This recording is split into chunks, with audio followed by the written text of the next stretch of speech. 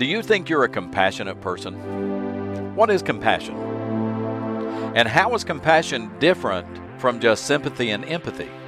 That's what we're going to talk about next on this episode of the Driving with Rob podcast. Today's episode, I wanted to talk about compassion. And I did an earlier episode on the difference between sympathy and empathy, but there's a subtle difference between empathy and compassion. Do you consider yourself to be a compassionate person? Everybody likes to think they're compassionate. And to me, the perfect example of compassion are nurses and what nurses do, especially critical care nurses and those who work in nursing homes, and especially through my own personal experience, hospice nurses. To me, it takes a very, very special person to be a hospice nurse. And if you've never had to deal with the hospice organization before, hospice care is end-of-life care. People who have terminal cancer, people literally on their deathbed. The hospice nurses are the ones who come in to comfort those people. And to me, they are the epitome of compassion. But let's talk about compassion and empathy for a minute. The word empathy actually comes from a Greek root word, pathos, which means feelings or to feel. So if you have empathy for someone else, you not only feel sorry for them, but you kind of feel what they feel. You can put yourself in their shoes. You know what they're going through, and you have a deeper feeling than just plain sympathy. Compassion actually comes from a Latin word. As you can imagine, it has the word passion in it. It also has co in it. So to be compassionate or to have compassion literally means co-sufferer.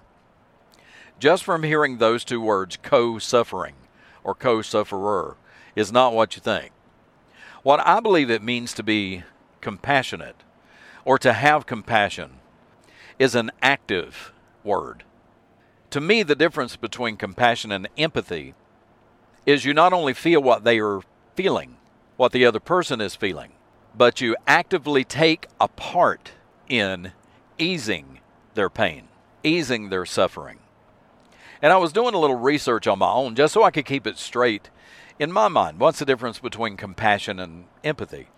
And compassion is very similar to charity and charity work, because you not only feel the pain and feel the suffering of another person, you're actually taking an active role in doing something about it. But it's also different from empathy. People can be so empathetic and get so caught up in the feelings of others that if they're talking to someone who has deep depression, they'll become depressed themselves.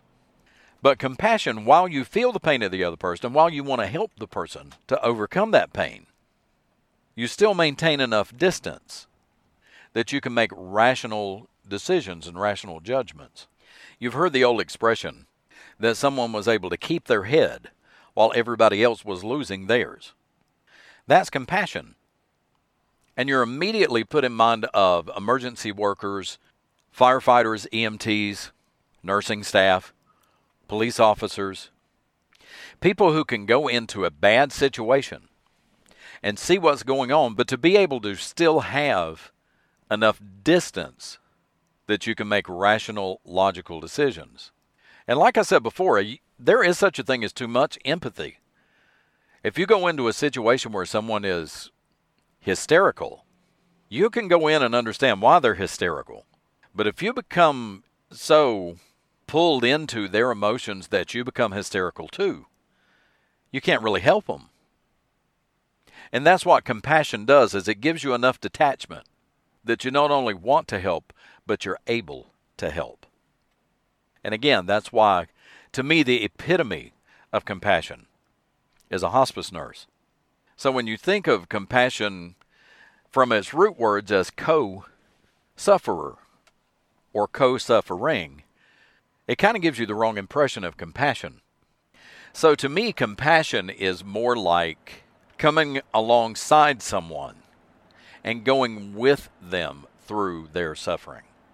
So rather than being someone who suffers along with you, it's rather someone who goes with you as you suffer. Is really a better definition than a co-sufferer. That makes it sound like you're a partner in suffering. But this is rather a partner who helps you through your suffering, who can stay detached enough to make the decisions that need to be made to help you get through this tough time in your life or through this illness that you're having. I recently did a podcast episode called No Fear. How many times in the Bible, in the Old Testament and the New Testament, does the Lord say, "Fear not, be not afraid"? And that's what the whole No Fear episode was about.